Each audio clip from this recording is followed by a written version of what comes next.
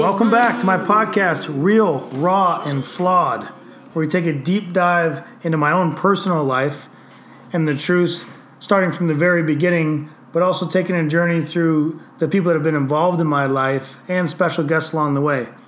Today, starting off from the very beginning, special guest and my sister, Amber Pinkey, is on the phone over from New York. My sister is an educator, author, philosopher, seeker, and a licensed massage therapist, which is, to me, an understatement in all these things of what she actually does. But Amber, say hello to the audience. Well, hello, everyone. There she is. So Amber is in New York, close to where we grew up. She's been back there just a few months since our mom's passing, so she's up there now. And you just moved to the lake again, right? Yep, I'm actually out on Quaker Lake where we spread mom's ashes, and just got a little lakefront villa out here. And I'm actually looking out over the lake now, and all the houses lit up. It's a beautiful night. Awesome. So, just so everybody knows, and the audience is fully aware, you and I have not spoke about anything we're about to speak about in this podcast in my 38 years of life. Is that correct? Right. Yeah, I mean, it's funny, we've kind of just dealt with things as they've come, or not dealt with them as they've come through the years, and this is a new chapter for us, so it's exciting. So this is, and my sister and I have had conversations about this podcast, of me starting it and her coming on and what it would be about, and her asking questions of what we should talk about. And I've purposely not wanted to have any pre-conversation or insight or her fill me in on anything. So I will be learning about things right now in this podcast. She may be learning things right now in this podcast today. So I left off in the last podcast episode talking about the beginning of my childhood, which I don't remember much about, all the way up until, let's call it, Amber, for me, the first things I started to remember was Ely Park, where we moved there. So let's go from the beginning up to that point in this episode. So these are the first one I know you listened to, but I told the audience that I don't recall really anything before Ely, which was probably 10 years old, maybe-ish. Let's see. We moved to Ethel Street in 1985. We probably moved to Ely Park in closer to 87, 88. So you would have... not 8, 9? Years old. Yep. Okay, so that's about right. I don't really remember much until probably 9, 10. So a lot of that timeline, as you listened to, you knew I described a lot of things like what I know about Dad's story, about his near death, the timeline about him leaving, which I thought was in 1981, my birth. And then I don't quite remember when we moved where. So let's just start back to the beginning. Far back as you want to go, right before I was born. Where were we as a family? Okay. Well, so, in thinking about this, I've had to kind of think back myself to some of the more pivotal moments. And, as we've discussed many times, for myself, and, I thought it was an interesting point that you brought up in one of our conversations that, I spent a lot of my life more as an extrovert, and you being a little more of an introvert, although I think our core values and the way that we think and feel have been very, very similar throughout our lives. I kind of wore it all on my sleeve, partly probably being a woman and partly being an empath, and, partly just being, born in my sign.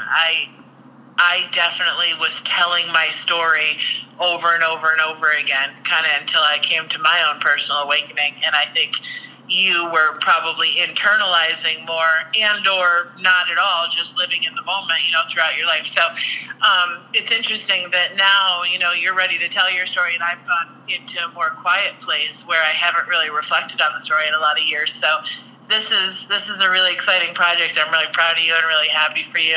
And I think it's a great opportunity for our individual growth and, to model to, others that, no matter what our story, we can choose our path, at some point when we decide to. So for me, I've been thinking about it, and I wanted to share a couple of different things with you. First, I don't know if Mom had ever shared with you, I really nailed her to the cross often. And I say that because, she was so devout in her faith always. And I was such a, kind of rebel as far as, I had to question every single thing all the time. And so I really extracted a lot of information from Mom and Dad and really anybody I could for a lot of years. And, I don't know if you had asked as many questions as I had, but one of the things that she shared with me was that when she met Dad when she was 16 years old, him and his buddy RC were coming up to the high school where Mom was attending, and they were probably on motorcycles, and Mom was a 16-year-old girl. She was born of a Italian-Irish Catholic family who was first generation, off the boat, and her parents spoke their native languages from the countries they, immigrated over from, and they met in New York City, moved to upstate New York, the Binghamton area where we're from, and raised their 3 kids. Mom was the middle daughter, and she was, like her father, a very devout, sweet, naive, loving woman, as a very young girl. And when she met Dad, he kind of represented something that she really hadn't been exposed to, a little bit of rock and roll, a little bit of motorcycle, a little bit of adventure, a little bit of an escape from, the kind of mom and pop home that she came from. And let's give the listeners a little context. Dad essentially was living a bad boy life, a little bit of rebellious life, because of where he kind of came up from. Yeah, he was good in his heart. He had a lot of great friends. He had a lot of people around him, and had a really good time. And he had a lot of different skill sets, kind of jack of all trades. But he was certainly, breaking the rules and experimenting with drugs and having a good time. Right. State lines didn't really affect him. So, yeah, the polar opposite of Mom. Right. But so she had shared with me that when she was 16, when she met him, from the time that she was 16 until she was 21, when they had me in 1975, she wrote love letters to him and wrote letters to his mother, Evelyn, his mom, Grandma Pinkey, for years. These beautifully, and I don't know if you remember Mom's handwriting, but it was so beautiful. So anyway, she wrote letters. I mean, she just fell in love. She saw, and what's interesting is I think this will come full circle as we talk through these episodes, that, we have identified in ourselves this propensity towards wanting to fix and help and solve, and part of that was in Mom. It was in Dad too, and his fix it all in his, like, the technical nature. But in Mom, it was, she really truly believed that love and her faith in God could move mountains. I mean, she believed it with everything in her, almost probably to the point of naivety, and no offense to her, because she was such a beautiful, untouchable spirit in that way that no one could even hold a flame to her. But so, okay, those years 16 to 21, she just fell head over heels and decided this was the project, this was the love of her life. She was going to save this boy and fix them and fix, him, and show him that love was going to be the way, and they were going to have a beautiful life together. So they had me in 1975, and they didn't get married until, I don't even know, I can't even remember if I was 2 or 4. Again, like you, it was like from the pictures, that I was told. But she was only with him. And so I spent the first 5 years of my life just as an only child. And Mom and Dad were together, but Dad was still, young, and he was doing carpentry and working, but he was also, driving to Ohio to get pounds of marijuana on French fry oil on an engine that he converted to diesel, So Yeah. there was a lot happening. The so-called failed inventor status of his brain. Right. So Mom just, doing her thing, she just started, she was in nursing school when she was pregnant with me. She used to actually in those days when you had a baby, you could take your baby to school with you at Broome Community College. And she was about 22 credits short of getting her nursing degree. And I think that Dad was just kind of coming around less and less and getting a little bit more involved in the party scene and whatever he was doing. I mean, the truth is I don't think anybody knew what he was doing. So do you remember when you were that age? Do you remember him not being around or being around, or do you remember any of that time? The only memories the biggest memories I have are Mom and her family, Grandma and Grandpa Midwinter, Louise, Uncle George. We spent every single Sunday there. We lived very, very close to Grandma and Grandpa always during those years. So we spent a lot of time with her family. I do remember Dad his presence, like not specific memories, but because we would see his my great grandparents, which were his grandparents, the Babukas, on a fairly regular basis, and we saw his father on a fairly regular basis. And when I say fairly regular for him, I mean, maybe once or twice a month in those days. And so I'm 5 years old, and it's 1980, right? And he hadn't been around for a while, and we were living on Willow Street in Johnson City, me and Mom, and supposedly Dad. I was at Blessed Sacrament, probably in kindergarten or first grade. And I just remember having more of the feeling of I was completely, devastatingly, I mean, the thing that Mom passed on to me was love. I was completely and totally in love with Mom and Dad. At that point, I still didn't see any wrong in the world, But as I looked back and grown through the years and things, I remember waiting for him a lot and looking out the window a lot and spending a lot of time in windows and doorways, I think, waiting for him. And not knowing how little he probably actually was there.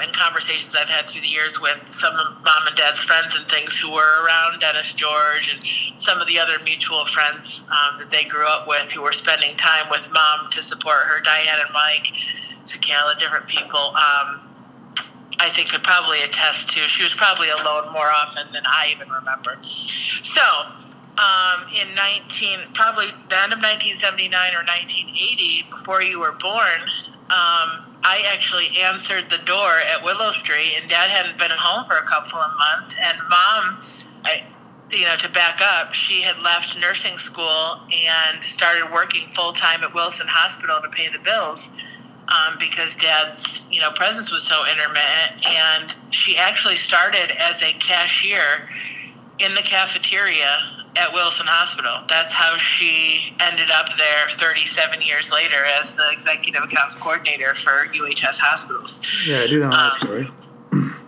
Just one day at a time. Yep. So he hadn't been around in a while apparently, and I opened the door and I'm like 5 years old. And to be perfectly honest, Mike, for about 30 years of my life, I thought I was like 8 years old, and it took me a while to actually get this timeline straight in my own head. So when I heard you tell the story in the first podcast last week, I thought, gosh, a lot of the facts we all know about ourselves are just that, something somebody told us. We don't even, how can we really know when we're that young? So I'm 5 years old, and Dad, somebody knocked at the door, and I answered it, and Dad was standing there, and he collapsed in the doorway.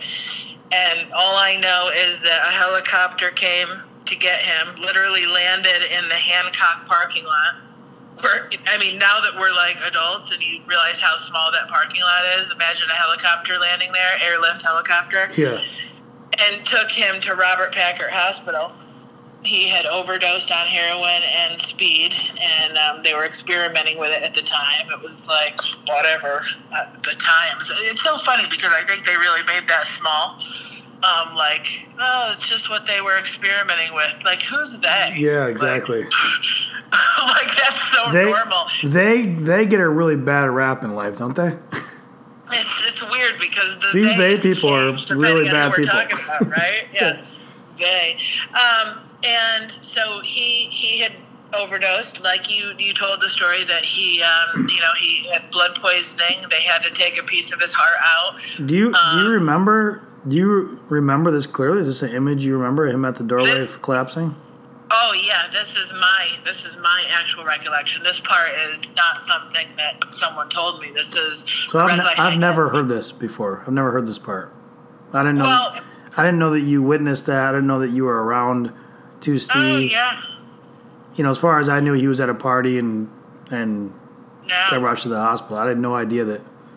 I have no idea where he was or how he made it home. All I know was that in the depth of his heart, he knew that Mom would be the only one that could save his life in that moment. Yeah. And I don't know if he was actually coming to say goodbye or to be saved. You know what I mean? Because he knew he was in trouble.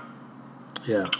And so I answered the door. I sat in the window of the second floor of the Hancock furniture store building where we lived, apartment 2, and I watched them take him away in a helicopter. And so, like I said, this is the weird part. For most of my life, I thought I was like 8 years old and not 5, because it blows my mind that a 5-year-old actually has these clear memories of this time. So fast forward. Everything then became a blur because now everybody's got to rush into mode. So this is 1980, before Mom was even pregnant with me? Yes. See, this is where the story got blurred to me. Yes. And switched into, I was always told that the year I was born, Dad almost died of a open heart surgery from overdose. No, so I'll fast forward and then I'll go back. But you were conceived because, fast forward, after he was rushed to the hospital, he had the open heart surgery. They cut him from neck to belly button. They had to pry him open. They couldn't use narcotics because it was an overdose and he couldn't have any drugs. He had to do self-hypnosis and like all this alternative stuff, which is interesting because it did lead to some of the stuff that I'm into now, but we'll talk about that later. And so we're conceived because he got sober. They told him that if he ever did drugs or alcohol ever again, he would die. Yeah. And so Mom took him back 6 months later and nursed him back to health, and he swore off drugs and alcohol. And they said, we're going to do this now. He can't party anymore, so might as well, right? And so they decided to have you, and he went back to work after he recovered, and they got the house. So, Dad dies, I'm not born. Exactly. If he had overdosed. That part I did not know. I thought that Mom was already pregnant with me when he overdosed. Nope. So wow, that's a first. That's kind of a mind-blowing piece of information because I didn't know that. I thought the frame was a little bit different. So, Dad doesn't come home. Dad dies. I'm never born. Exactly. So Mom's love is the reason that we're both here. Of course. Essentially. Of course. All right, so we're in 19. Even Dad's belief in mom's love. Dad didn't even believe enough in his own life or his own worth. All right, so we're believed enough in mom's love. Okay. And we're in. So they decide to have me, and they move to Ethel Street, which. Okay, so wait. So all that goes on. He goes in. He has open heart surgery. She brings him home to recover. During his recovery, I'm 5.5 years old, and I'm outside his bedroom, like playing with my dolls, like hearing him go through heroin withdrawal and thinking that like bugs are all over him and this, that, and the other. Mom's like working full time, taking care of me, making sure I'm going to school, doing everything she can, excuse me, to take care of Dad and get him to the recovery. So then he makes it out. He starts doing carpentry work for, I think, the McMahons or whatnot, and they have you. You were born in 1981. Now I'm 6.5 years old because we're 6.5 years apart. Right.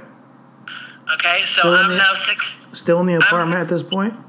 Yeah, we're still at Willow Street, and what's ironic again, and I've been writing a lot this story, and so now, ironically, I'm in that same second floor window where I saw him airlifted away, and it's February 23rd, 1981, and I'm waiting for them to bring you home, and I'm 6.5 years old. I'm in first grade.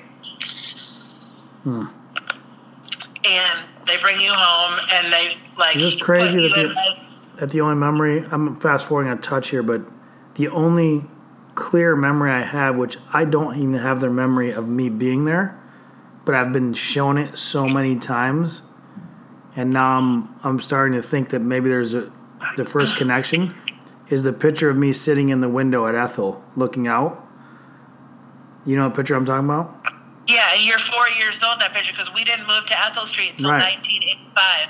Right, so I'm 4 years old, but I remember looking at over and over years because it was always brought up. My mom showed it to me, you showed it to me. It was always like, oh, look how cute he was fat when he was young. But when I look at that picture, I don't even know the person in it. And when I look at that picture, I look at that picture and I look at the face on that person in it, and it doesn't seem like I'm in the windowsill in a great place. It seems like I'm a worried child. That's what I always perceive that picture as for 30 plus years. So anyway, go on, because I keep hearing the you in the window story, and I'm just trying to. Yeah, well, there was a lot of windows. I think probably. I mean, this is interesting because again, you and I have never had this conversation, but people in relationships in my adult life, I've actually had people tell me that I'm always looking out the window or I'm always looking out the door, and I feel like that was because I was kind of always waiting for Dad to come home. It's interesting. And kind of just waiting for him. So I don't know if you had that same experience, and later on in life, which we'll get to, you probably did. So we're in. Okay, so I'm born.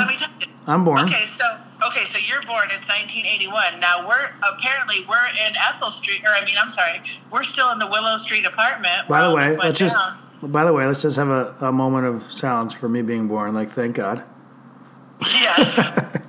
Okay, go on. Thank God for me, because they handed me like a living doll. I like fed you and swaddled you and read to you. I loved to read at that time. Like, oh my God, I was like alone all those years with just adults and all mom and dad's hippie friends and like camping. What was that doll later on in life? The something in me, my buddy in me. I was like the real life my buddy back then to you.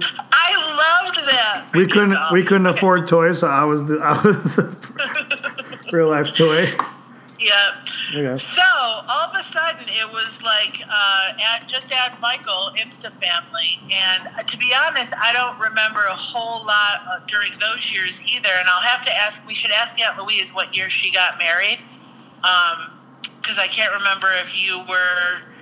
You must have been, because I was probably 7 or 8. You were probably little. Maybe you weren't at the wedding, but you were here on Earth. But, so, just add Michael, Insta family, right? So, it's 1981. From 1981 to 1984, we're on Willow Street.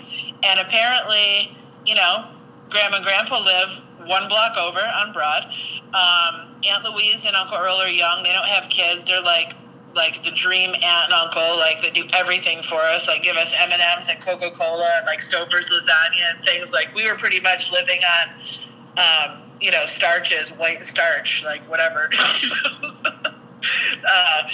white bread and pasta and, whatever. So I don't really remember a lot about those years other than it seemed a little bit picture perfect as far as what I guess it could be for us. There was Christmases and Halloween.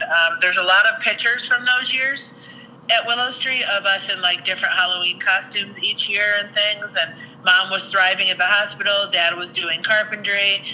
I don't remember so them for you, together. So for you, it essentially got a lot better because you saw a lot worse.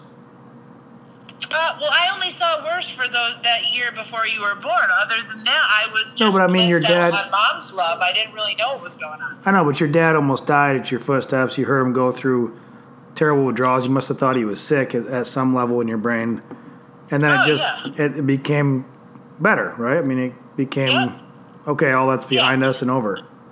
Yep. The next 4 or 5 years became really kind of good and what you thought family was supposed to be. There was a lot of Grandma and probably all the family members were a little bit, the aftershock, like, okay, life is short, right? Let me ask you about before we move forward.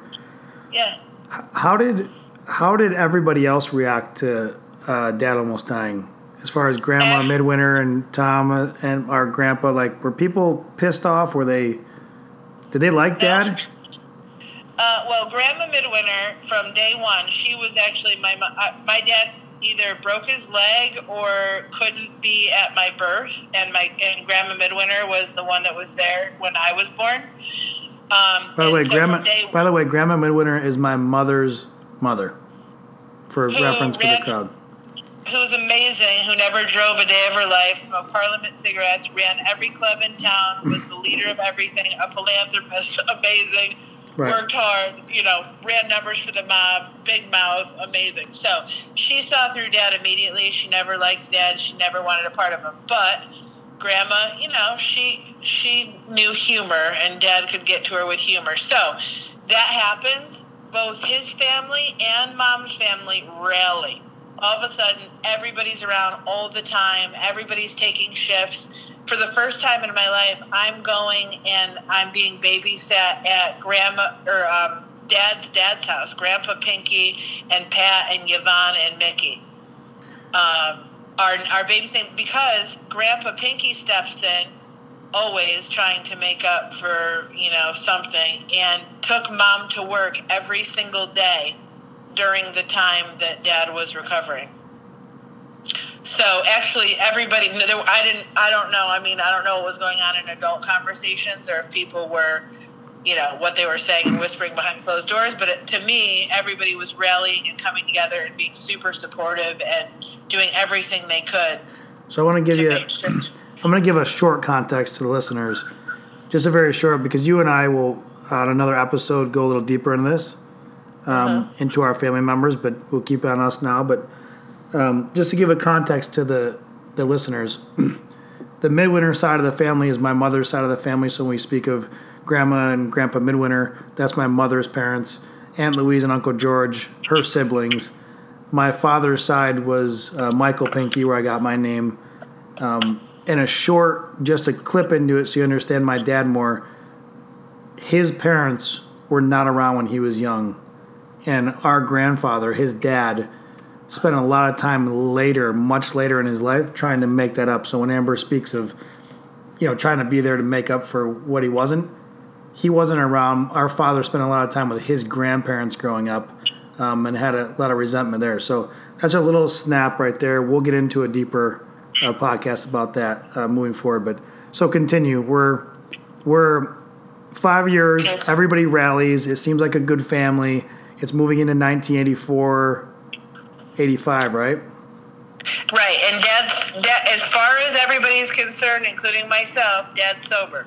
Okay. He hasn't been going to the bars. He hasn't been drinking. He hasn't been smoking. He hasn't been doing drugs. So, because he will die, that's the main reason.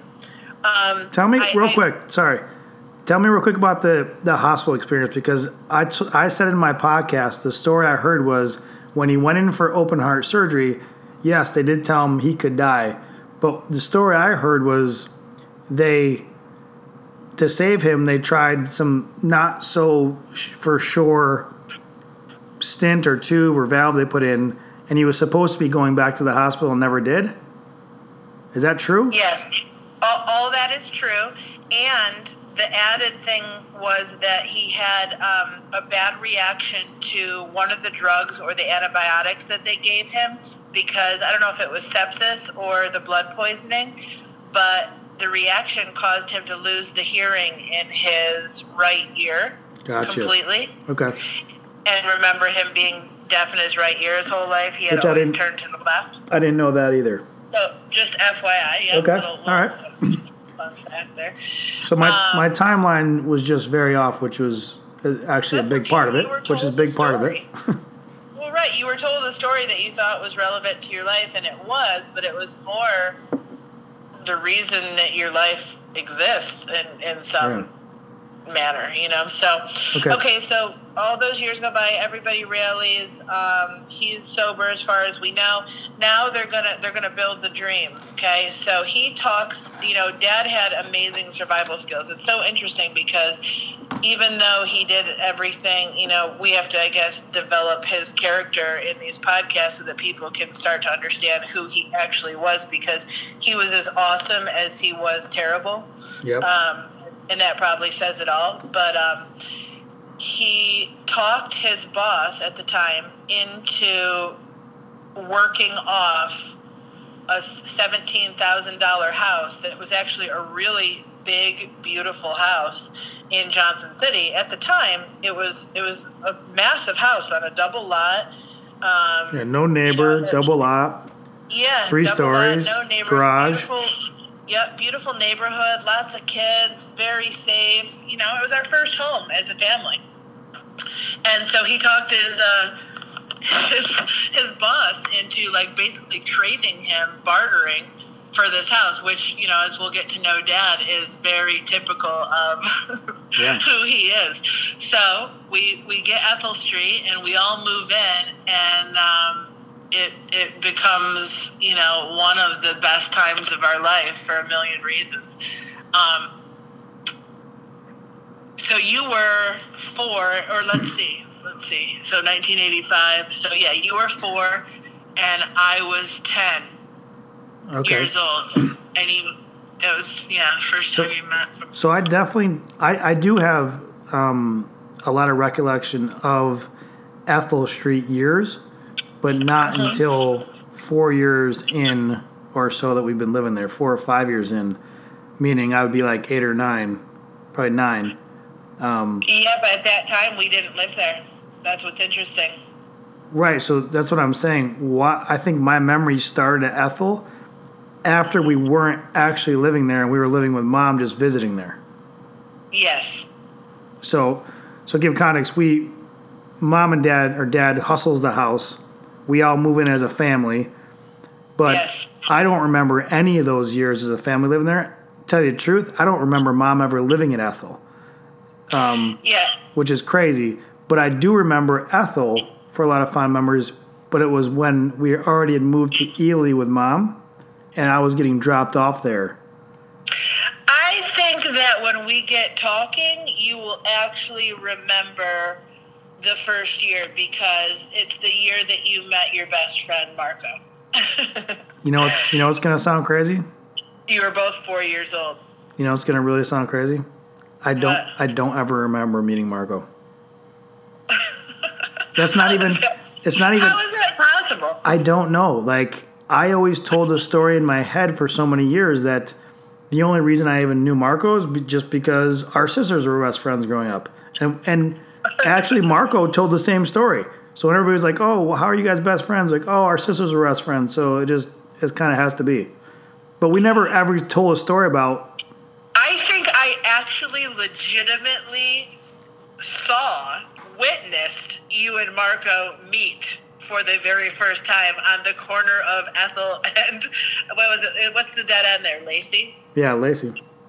And literally you were both as cute as could be. You were 4 years old, and they just lived 3 houses down, and zero. Yeah, those were the days. Yeah, Zero. It's so interesting. You were probably on big wheels, you know. Dad would literally drive up and down the street with like babies on the. I do remember. Okay, here's a good one. Gas tank of his motorcycle. Here's a good one. So, I do remember. Like you said, you thought you were 8 during that one time. Yeah. I do remember the big wheels kind of era there, like we're riding around in front, but I felt like I was 10. No. I know this, but now it's connecting like. And wait, let me jog your memory further. The reason I know that you also have some recollection is Danielle, when Mom and Dad were together, when we moved into that house, and we were. I don't want to spoiler alert and tell you how long we were there yet, because I want it to kind of unfold as we continue talking. But I want you to remember Danielle. Enter Danielle Hughes, the babysitter. Right. Okay, so she lives kitty corner across on Haynes Avenue from us, right? So I could see her bedroom from our bedroom, and I could like flash the lights in my bedroom, and she would flash the lights in her bedrooms. Okay. Right. And the first time she came over and introduced ourselves, we had just moved in, and a different family that had like 9 kids, the Van Curens, had just moved out. And she used to be their babysitter. So she came over promptly and introduced herself to Mom and Dad. Now, Mom still had straight, long, amazing hair down to her butt. And Dad was like totally in his prime. He looked like Tom Selleck meets like Cat Stevens. And they were like super cute. They went out together. They played pool together. They were working. They were taking care of the house. Dad brought home a microwave that year. No one had ever seen a microwave before. It was just invented. And he had us all sit down at the table, and he microwaved an egg in front of us. And we were like, holy crap. That's the most amazing thing we've ever seen. These were just these little tiny moments I remember. I think he had that same microwave until he died, by the way. The first one, the last one. That microwave was older than everybody in this world combined. Oh, God. Talk about radiation poisoning. Anyway. Don't worry. When we get into the 90s, we talk about how many times they nuked the same cup of coffee. That's not even talking about it. But you don't remember, like, Danielle babysitting? I mean, MTV. No. Okay, so 1985. Let me just bring you back to try to jog your memory a little bit. Okay, so the McKeeties, 1985. Livio's always, like, kicking a soccer ball on the dead-end street. Danielle Hughes starts to babysit us, like, I don't know, once a week or something. Mom and Dad started going out, like, once a week. And she would let us stay up and watch, like, Poltergeist or, like, things that we should not have been watching at that time. And she'd let us stay up right until they pulled in the driveway, and then she'd make us run up the stairs and get in bed with our hearts pounding. And then she'd go down and answer the door like, oh, they've been sleeping for hours. Everything was great. You don't remember Danielle babysitting at all? Not even a little bit. That's so I don't remember. I don't remember Danielle and Joe till I was old enough that they weren't babysitting us, but she had told me she used to. She always be like, "Oh, I was your babysitter." I don't remember them babysitting. You don't actually remember them there, though. Nope. That's so weird. So when did it go from like they're great when you started to realize there was, or did you ever realize there was issues between Mom and Dad before she moved out? Before she moved out of Ethel Street? Yeah, did you see it coming, or were you shocked when it happened, or they started fighting, or? Well, you're skipping way ahead. I mean, first, I want to keep jogging your memory. You don't remember Dad, no helmets, and babies sitting on, like, gas tanks, riding the motorcycle up and down the street? Like, I remember the Yamaha 80.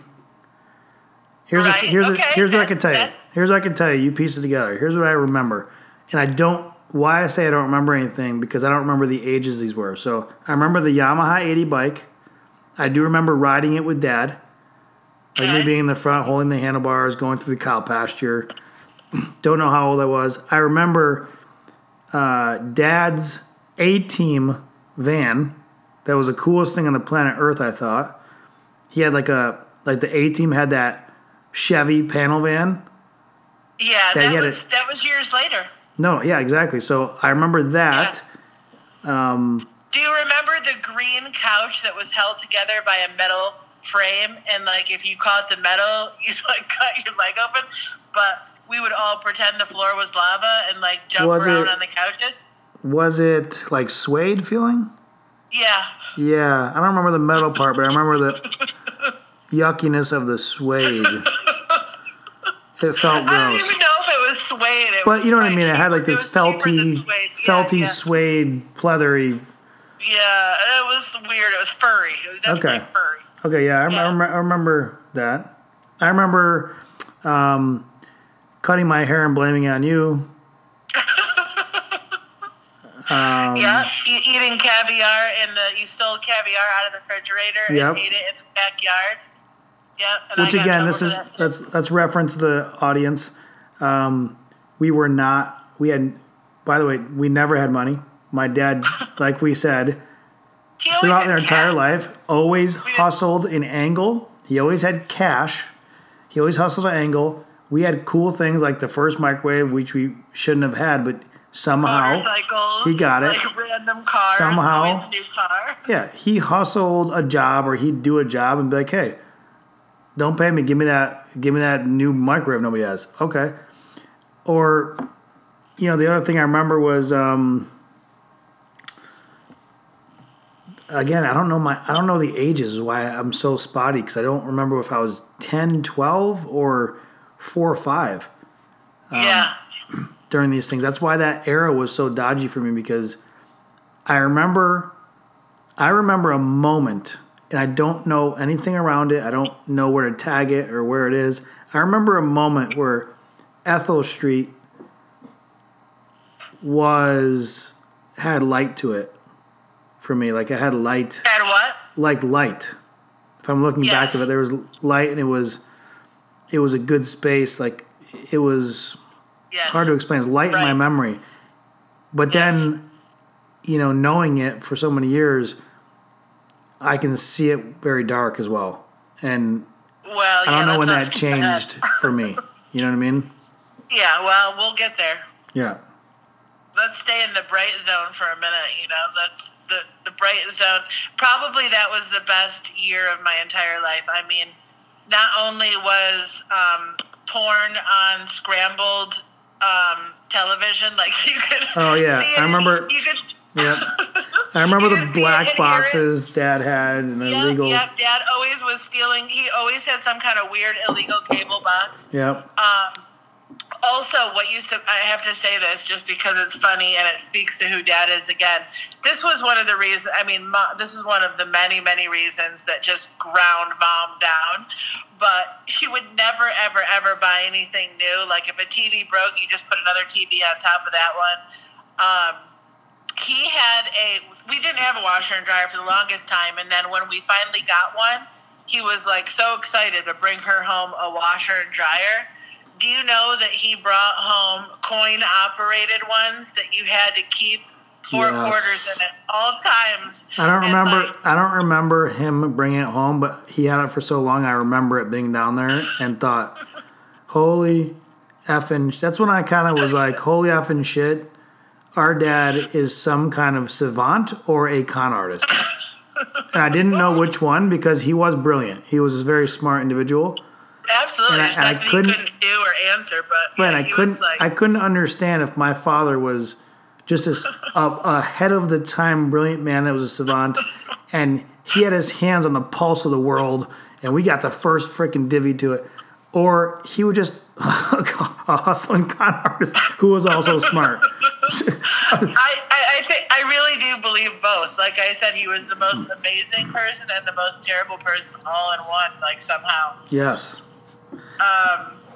So we have coin-operated washing and dryers in our house. We have caviar in the fridge for some reason with a do not touch sign on it. We have motorcycles outside. All the things we had, we had a house which we were being, hustled and paying over a 30-year mortgage for $17,000.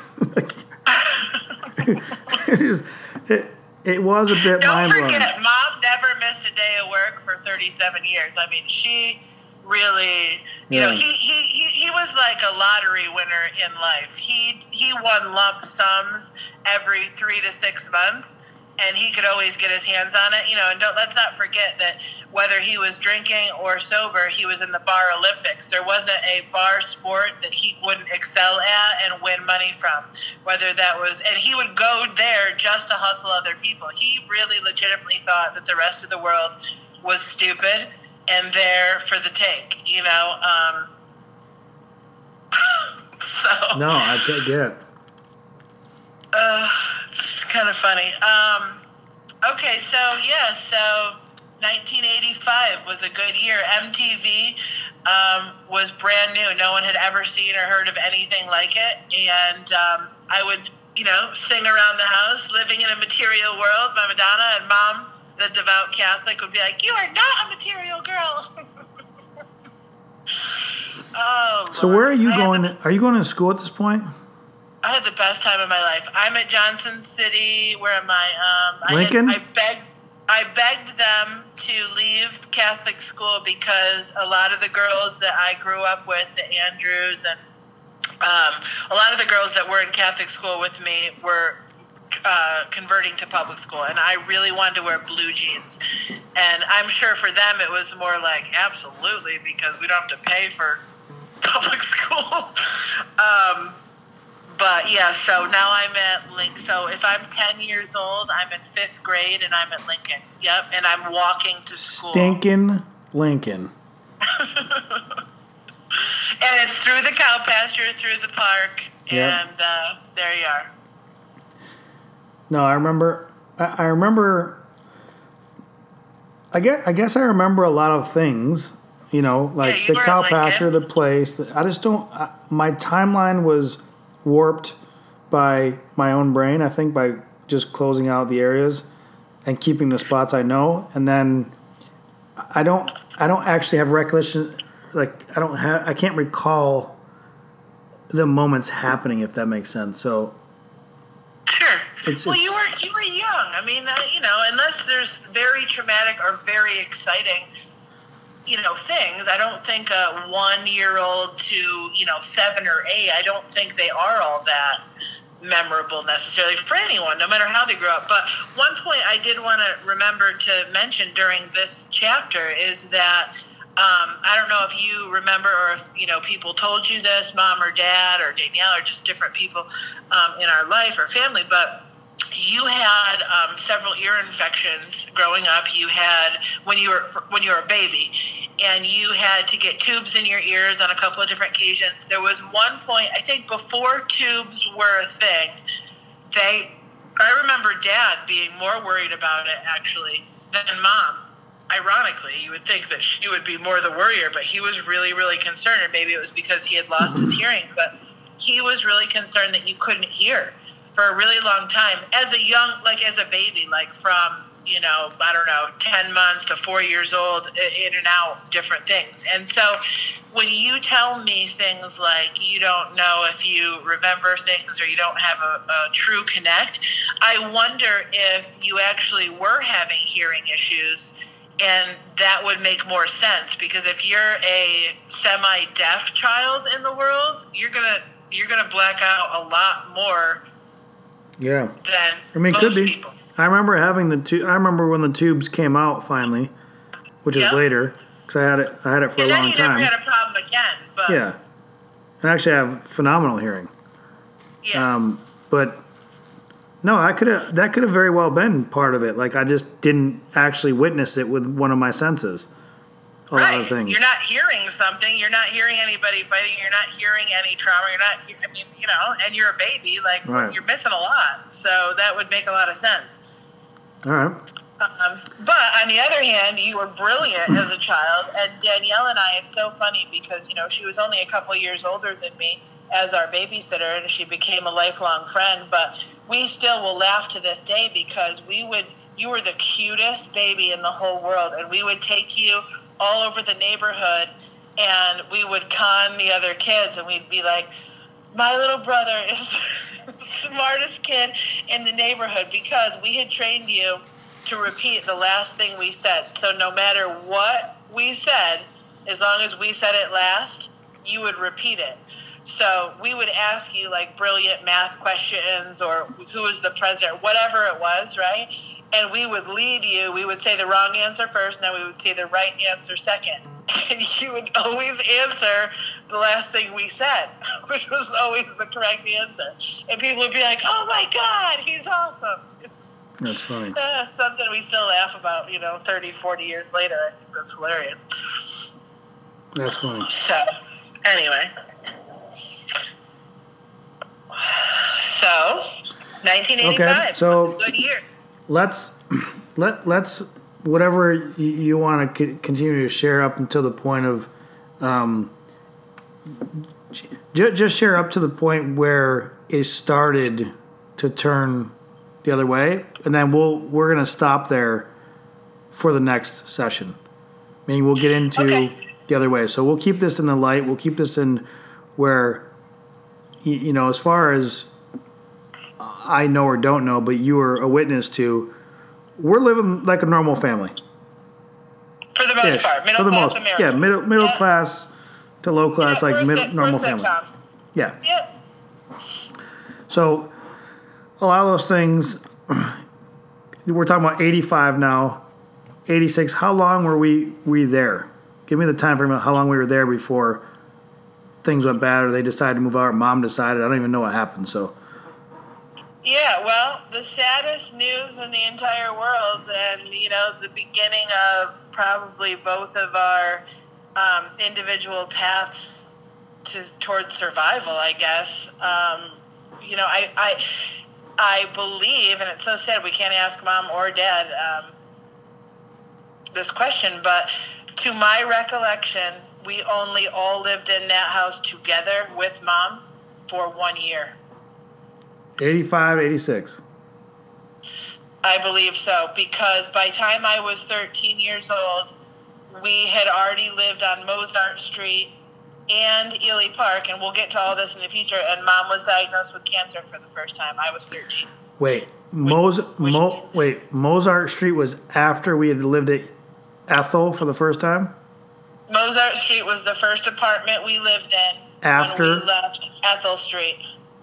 You and mom. Okay.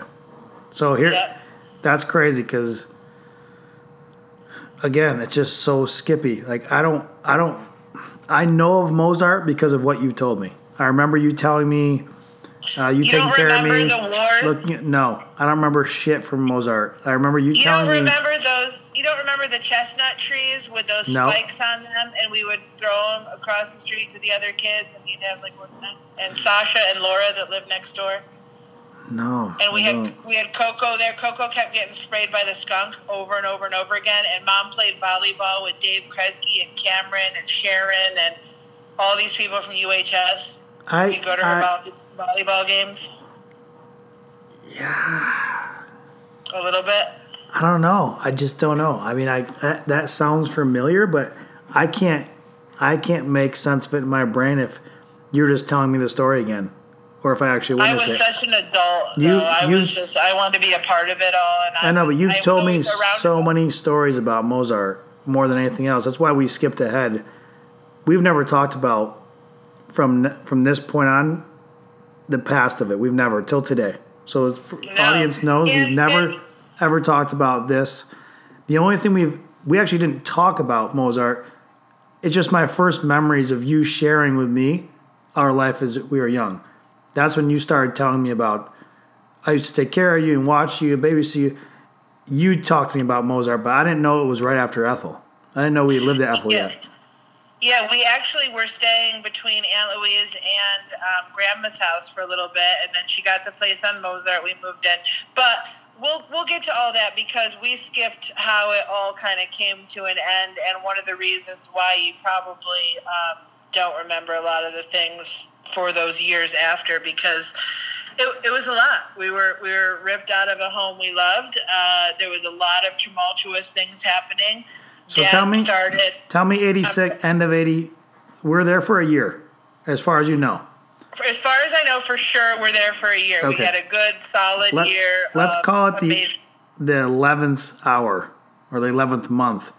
What did you start seeing or witnessing that leads us to our next podcast? Like, what was the sign, or what did you know or hear or think or saw?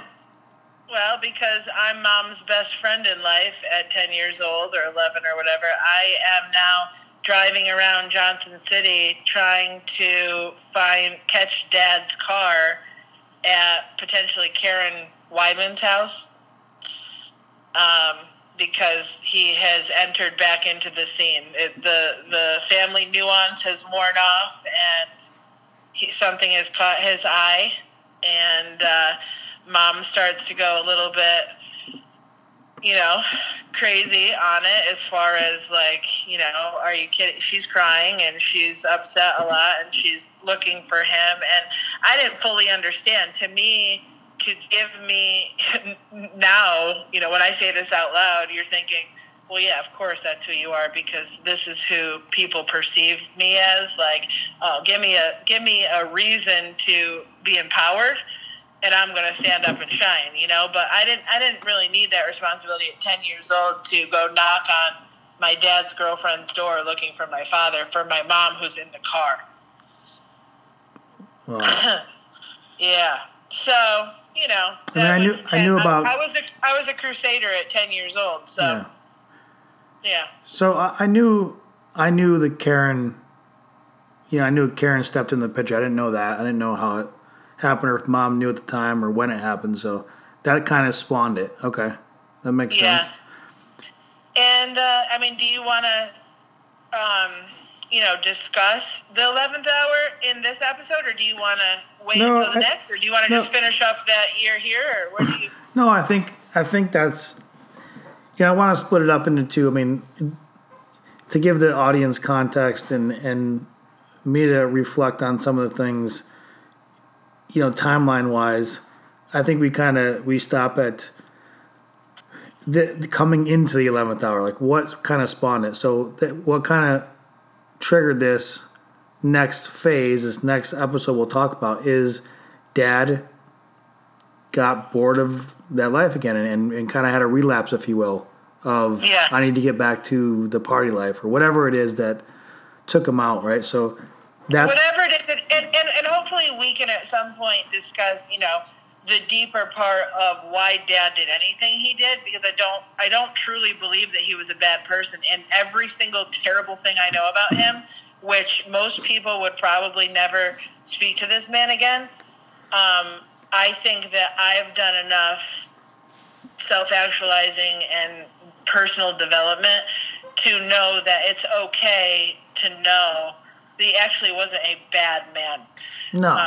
He was deeply wounded, and he was a dry addict, and he never had the coping skills. I can relate to Dad. What I can already tell you, moving into the next section of this, what's about to come out and unfold, and as we go on through the journey of our life, I can tell you exactly what I'm very sure of as a man in this family. Where I relate and connect to Dad on multiple levels and respect what he went through, because throughout witnessing a lot of it, when I was very clear, I still went right the fuck through it. Right. On purpose almost, and not as deep maybe, but felt a lot of the same things of inadequacy and finally feeling like I got somewhere and like wowed myself.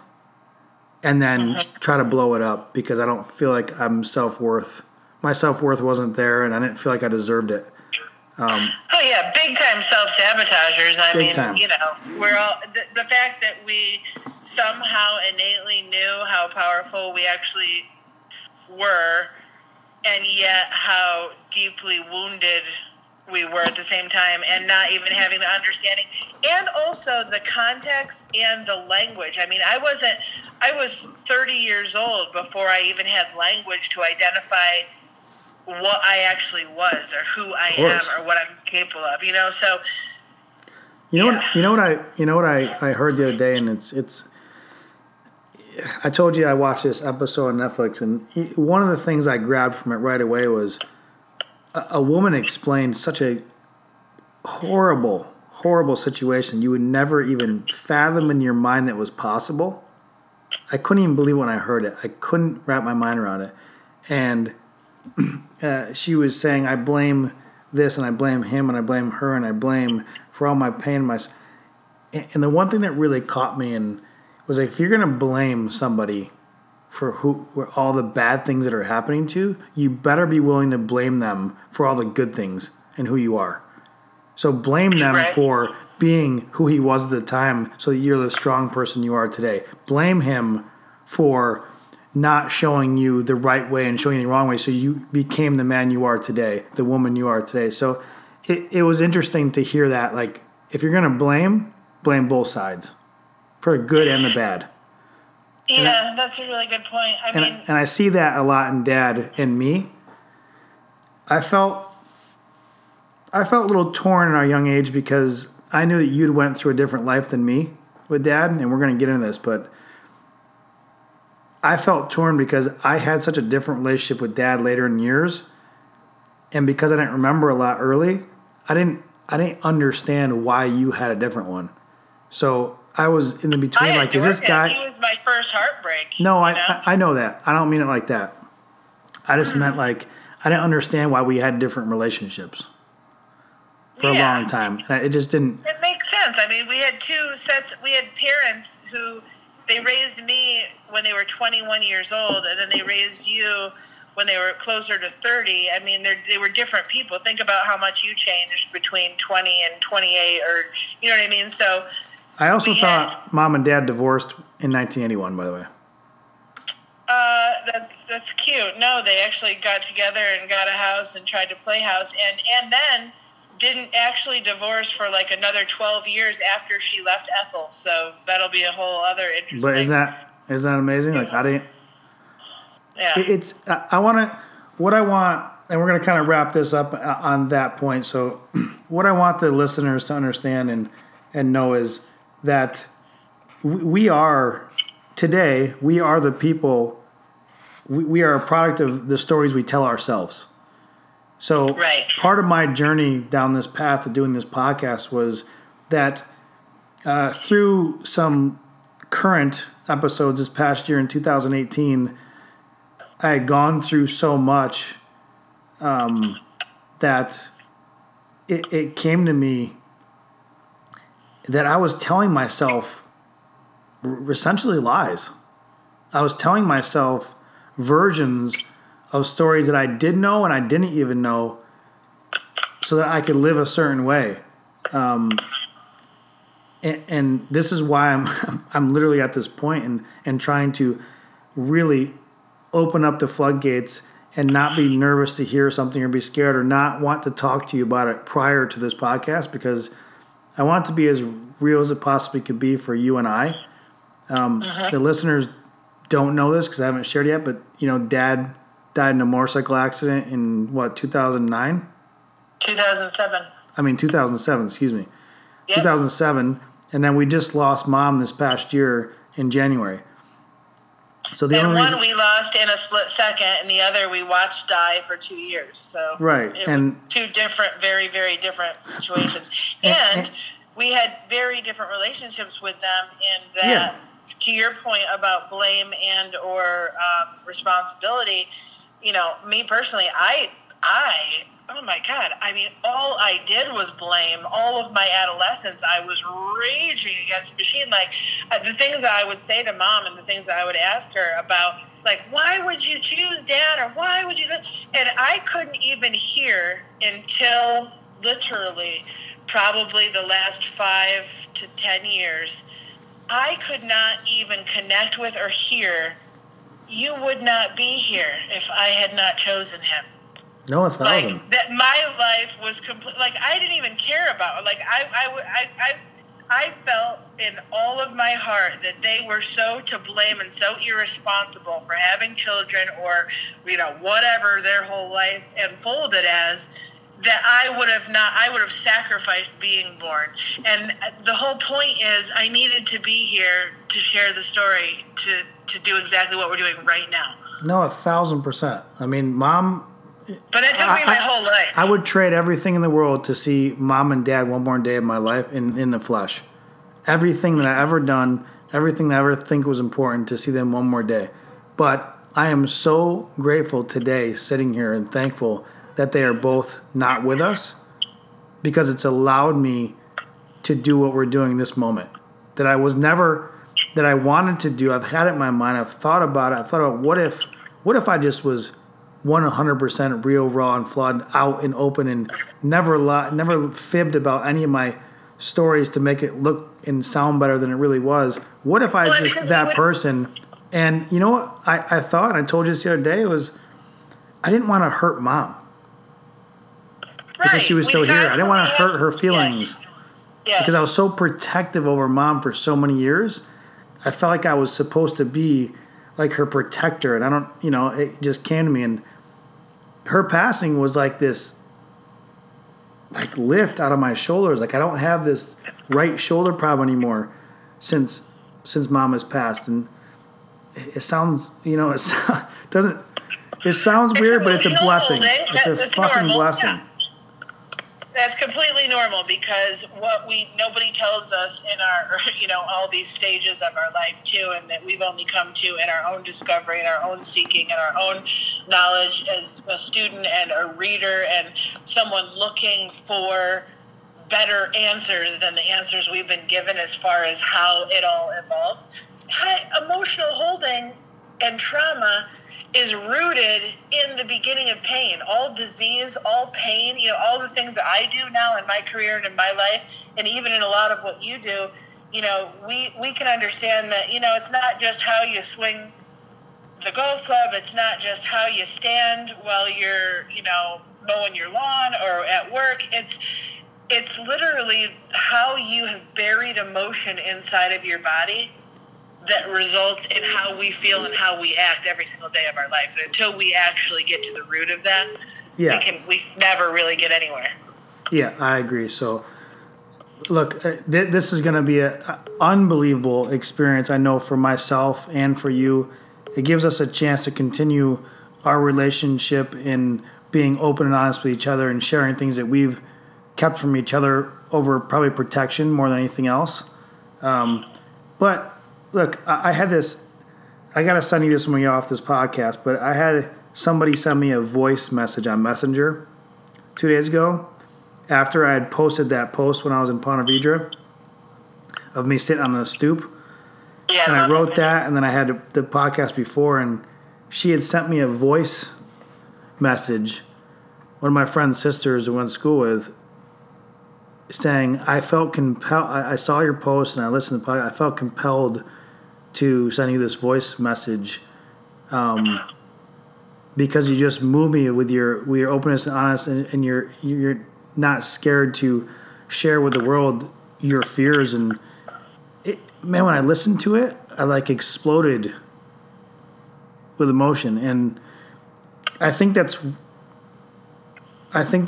the big part of me why we do this, is because I want that. I want to touch one other person, inspire one other person to not be scared to tell their own truth.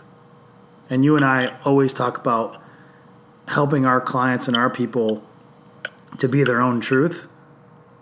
And this is going to allow you and I to be way more of that teacher version of ourselves to help so many more people, including ourselves. So I'm super pumped about doing it. It's making me emotional talking about it. So.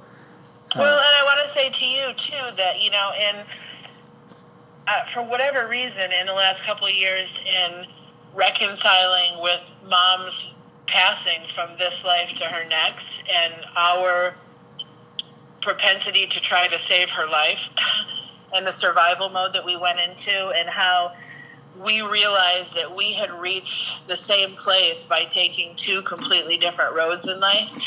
And, you have continued, now you're going to make me emotional. You've continued to inspire me, because you always say to me all the time, and people, I think a lot of people that have been exposed to me in life, and good or bad, I think would think that I'm fearless, and because they see that I've traveled, or I've made all these decisions that are maybe alternative to the way that a lot of people my age live, or whatever it is.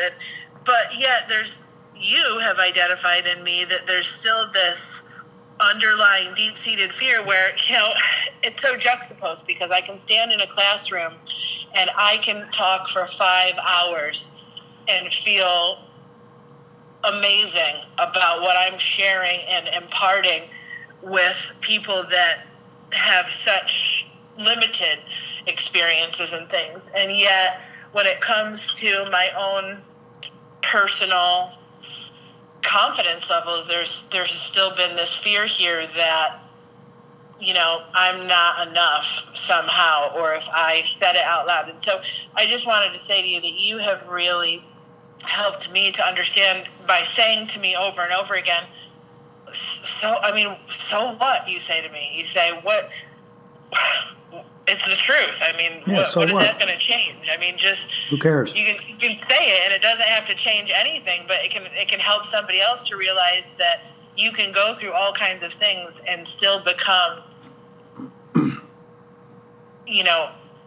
beneficial and amazing and a part of a change that is, I think, what our true intention in our heart is to serve and to help humanity to evolve and grow, and people to just get through their journey and realize that they have a choice. I think the most misunderstood thing about you and I, and what you just said, when people think about looking at what we do and traveling a lot and going here and by the cuff and I'll just jump on a plane and go here, and all the things I've done, and what I think nobody understands, which they'll start to understand, me and you, through this journey, and is I don't do all these things because I'm fearless. I do them because I was afraid of not. I do them because I'm afraid of what it means if I don't move. Yes. And in that fear, I'm scared shitless. I look fearless, but it's not fearless. It's being scared of not knowing, or thinking that if I don't. Right. And sometimes we sacrifice taking care of our own personal. And I think that's where me and you share that quality. So I think we're getting over it, though. I think we're getting through it. We're getting better every day. We absolutely are. This is the proof of it, because we're willing to completely, really relinquish everything that is perceived. Just tell our story and continue to, serve. Well, look, I wanna wrap it up here. This is our third technically podcast of Real, Raw, and Flawed. You can find it on iTunes. It's going to be on SoundCloud. It's on iTunes, SoundCloud. It will be on Spotify eventually. Look for some YouTube stuff coming up in the future. We'll film some things. This will not be the only podcast with my sister. She'll be on several times through this whole journey, because she's the only person that I have in my life that's been there from, like she said, waiting in the window for me, and she'll be there until the day I die. So she's going to be along this journey with me multiple times on this podcast, sharing the journey. So I look forward to more things, and like I said before, the things that I list about my sister are a complete understatement of who she is as a person and what she's capable of doing. So look forward to seeing what she's doing next. She has put together some amazing stuff that immediately she has not put out yet, and I've been on her case for many years. So I'm excited to read the journey of her life and the things that she has in her head, because every time we talk, I learn something. So I can't tell you how much I appreciate you, sister, and as a person. So I'm looking forward to doing this again with you, and I appreciate you spending the time with me and being open. Same, kiddo. I'm honored, and I'm super proud of you, and I love you, and I'm looking forward to every single day. All right, gang. We appreciate you, all you listeners. Go subscribe to the podcast. Follow us along the journey. We'd love to hear your comments. I'd love to hear you chime in It doesn't have to be about us. This is not about us. It's about the reflection of us. We all are mirrors. We all see each other and each other. We're all going through this together. So chime in, share your story, talk to us, leave comments, positive or negative. I'm over the judgment. So. Yeah, I tell people all the time, when I love social media because, a lot of people, bitch about it. It's so funny. Everybody's on social media, and yet everybody acts like, it's the worst thing on earth. I love it because I can use it as a platform, and I think you do too. And oftentimes, I'll just kind of see something, or I'm in all kinds of different groups and different people. And sometimes I'm in groups with, thousands of people I've never met before that could be all over the world. And somebody will just put something out there that they're really struggling today, or they're really hurting, or what's the meaning of life, whatever it is. And I'll just kind of put whatever comes up in me, and I'll leave it there, and I'll never think about it again, move on with my day, my life, my year. And somebody will come back and inbox me or something and say, God, that was so thoughtful. Thank you for taking the time just to hear me. I just felt heard, and that was important. I simply write back, I truly believe we're all just alone in a room. And whenever somebody says something to us, whether it's positive or negative, that is the part of us that wants to either grow or die. And that's it. So like you said, it's just the reflection, and we're all going through it, and none of us are alone. It's the collective consciousness. So I agree. You got to keep it growing. All right. We love you all. Thank you for the support. Until next time. See you. Love and light.